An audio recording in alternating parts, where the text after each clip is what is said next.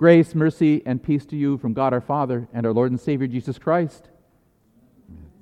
Our text for this day is Hebrews chapter 10. Here again the part that reads, When Christ said above, you have neither desired nor taken pleasure in sacrifices and offerings and burnt offerings and sin offerings, these are offered according to the law, then he added, behold, I have come to do your will. He abolishes the first in order to establish the second. And by that will, we have been sanctified through the offering of the body of Christ once and for all. You may be seated. Reading a passage of Scripture is like entering a room, that has two doors and a window. You might consider it, you could go ahead and open the Scriptures and walk right through and close it just as fast. Or you might notice that in the room there's a window. And you look outside, wondering, what are the things you could be enjoying? Or even the things that people demand our time and energy. But if we pause, we might notice the carpet, the color of the walls, the furniture, and might even consider the place where the room exists. So with Scripture today, we pause and take notice of Hebrews chapter 10. A piece of the furniture. We find there, a part of this passage is Psalm 40. You might say, okay, heard that before. Fits with what I believe. Yep. And then just go right around and do what we're doing. But wait, this is the only time that Psalm 40 occurs in the New Testament, and yet he says it comes from Christ's mouth. How can he say that? And if he says it, why? Since he said it, why does he say it? Well, today I invite you into the room of Scripture, that your faith may go into each corner and realize that Christ is bigger than Christmas, even bigger than Easter. It engulfs our whole lives and all of creation. And to believe, yes, for us to believe what God really wants. So, leaving the room of Hebrews chapter 10, we go to the Psalms. We go to Psalm 40. And we find there it's a psalm of David. But the writer of the Hebrews, as I said, he said, Christ says. How can he do that? Again, we might think of Christmas, right? When Christ came to the earth. But first, the writer assumes that what we think should be as God thinks. Yes, here we might think of the birth of Jesus and Christmas. We might consider Mary when she comes to Elizabeth. That when Jesus is there in Mary's womb and Mary greets her, John the Baptizer leaps in Elizabeth's womb. We might remember the words of the Creed conceived by the Holy Spirit and think of all that Luke writes about it in his first chapter that leads up to Christmas. But the writer of the Hebrews wants his reader to think bigger than Christmas.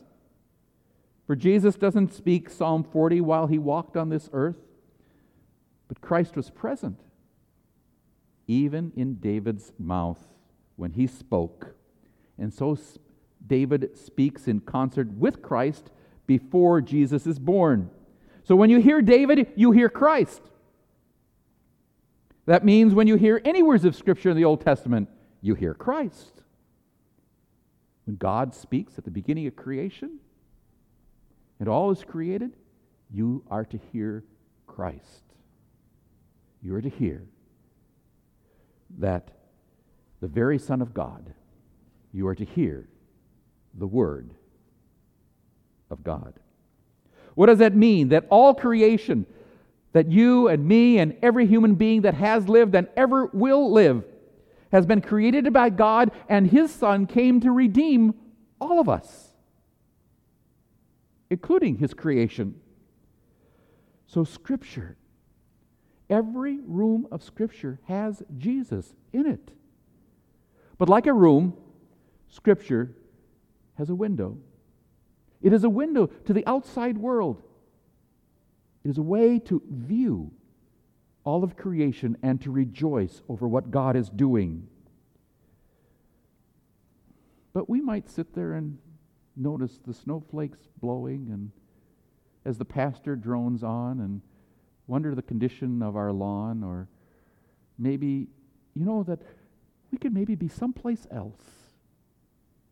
We could even be in bed yet Sunday morning, curled up, warm. There are many of those who are tempted, who give in to such temptations, listening to the service in the background as if it's white noise. I mean, we do that, right, with our TVs and radios, just to have something noise in the house, right? Still, others of us struggle to pay attention. And others of us look to see and hear. What is it that God would want us to hear? The writer of the Hebrews knows his people are struggling as they look out at the outside world. They feel the pressures of family, of friends. They feel the fissures of their new faith that has divided those who are practicing Jews and those who become Jewish Christians. They feel the fissures between the non-believer and the believer. They see the temple worship and all the people out there that are bringing their sacrifices and their great offerings, and the priests offering the sacrifices. These new Christians consider how they are separated into this small group that the majority doesn't like. The lamp that they light to read through the Scriptures and listen. And they pour water over the converts and eat a little bread and a little wine. Their worship just isn't very impressive. And there are those who are tempted not to rejoice on the gifts that they're receiving, but in their disappointment, led to what they are drawn to in the window of creation. What is it that God wants? We too struggle as we look out into our world. Doesn't God want us to enjoy life? We're tempted to think that it would be so much better. It would be so much easier if we didn't have to sit in such doggone hard pews. Doesn't God want us to get our work done? We're tempted to think, if we could just get Sunday morning out of the way, we could get on to what we either like or to the demands of the day or the week. Demands. Those are what gods make. They make demands on our life. And eventually they demand more than we're able to give. And you feel it, don't you? You feel it at work. You feel it from your spouse. You feel it from your children. Oh, you really feel it at Christmas when everybody makes the demands. We should be over at this celebrating Christmas, or we should be over there for celebrating Christmas. Everybody wants a piece of us. Who cares about us? Oh, yeah. Your bills. You remember that new vehicle that you got? Oh, it brought such joy. And then the payments came. For a brief moment of joy in the monotony of life, only to demand more and more sacrifices, entrapping us into a mind-numbing, deadly slavery. It is this that Christ has set us free from such deadly thinking and enslaving gods. When Christ came into the world, that's what the writer of the Hebrews says. He uses the word cosmos. He uses the word for universe. He uses the word for whole creation. And said to his Father, sacrifices and offerings you have not desired. You see, God doesn't want us to pay him off and then get on with the rest of our life. In Christ, God changes our attitude about how we see the world and how we are to look at the world outside. We look at the world through Christ, sacrifices and offerings you have not desired, but a body you have prepared for me. That God values human flesh so much that he would go ahead and take his word and put it in, like David, so that it would come out of his mouth. David, whose life was so messy, he put his word in Mary so that she would carry it in her womb.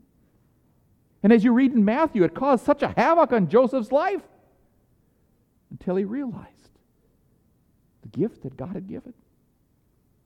Mary and Elizabeth, they marvel.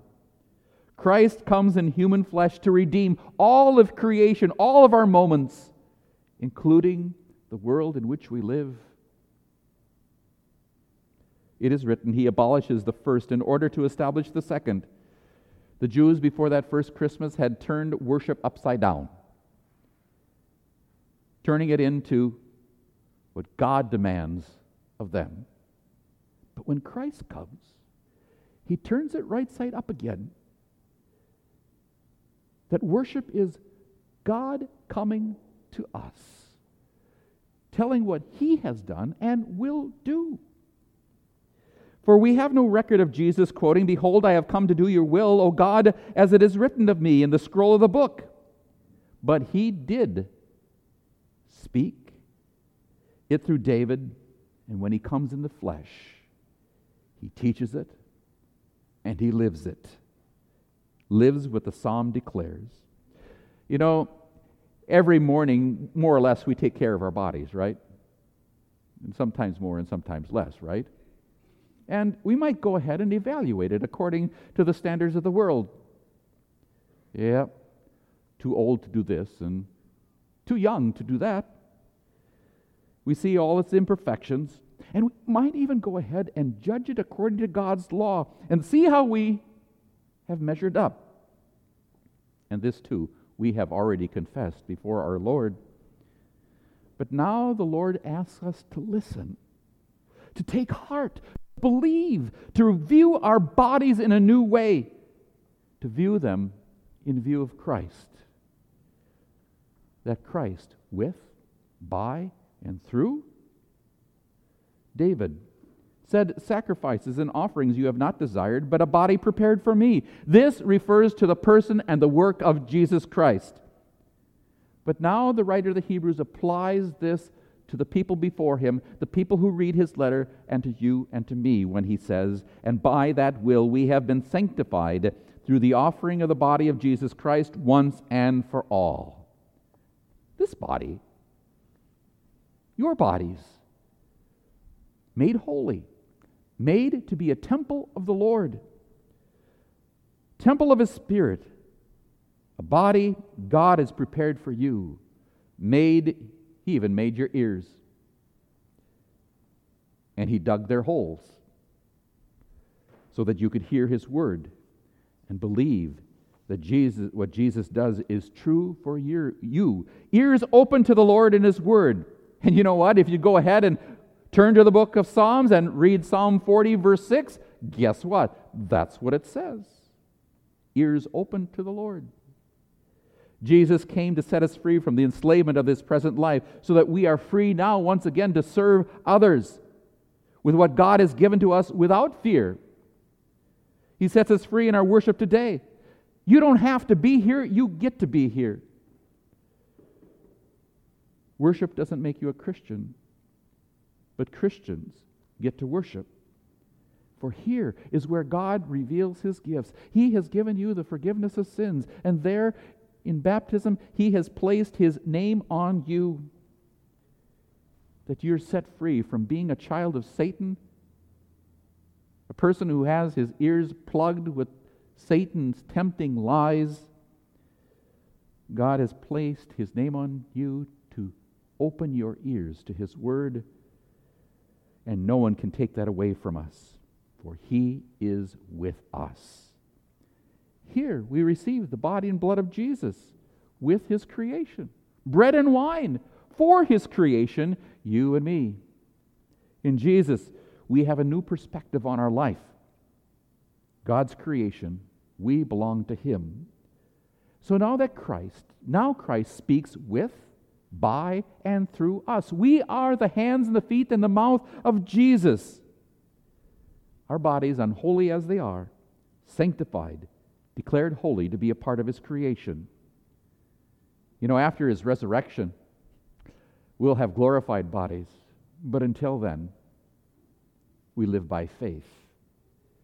Now we look out the window, seeing our neighbor.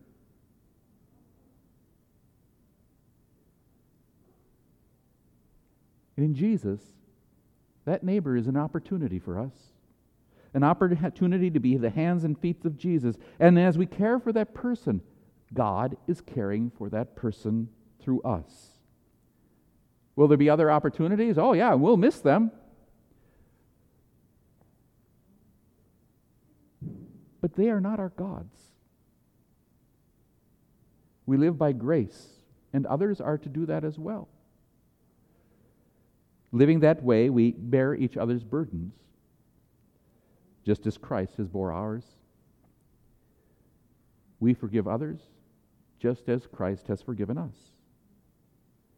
Look at the whole house of Scripture and see creation through its window. So what is it that God wants? It's not our sacrifice.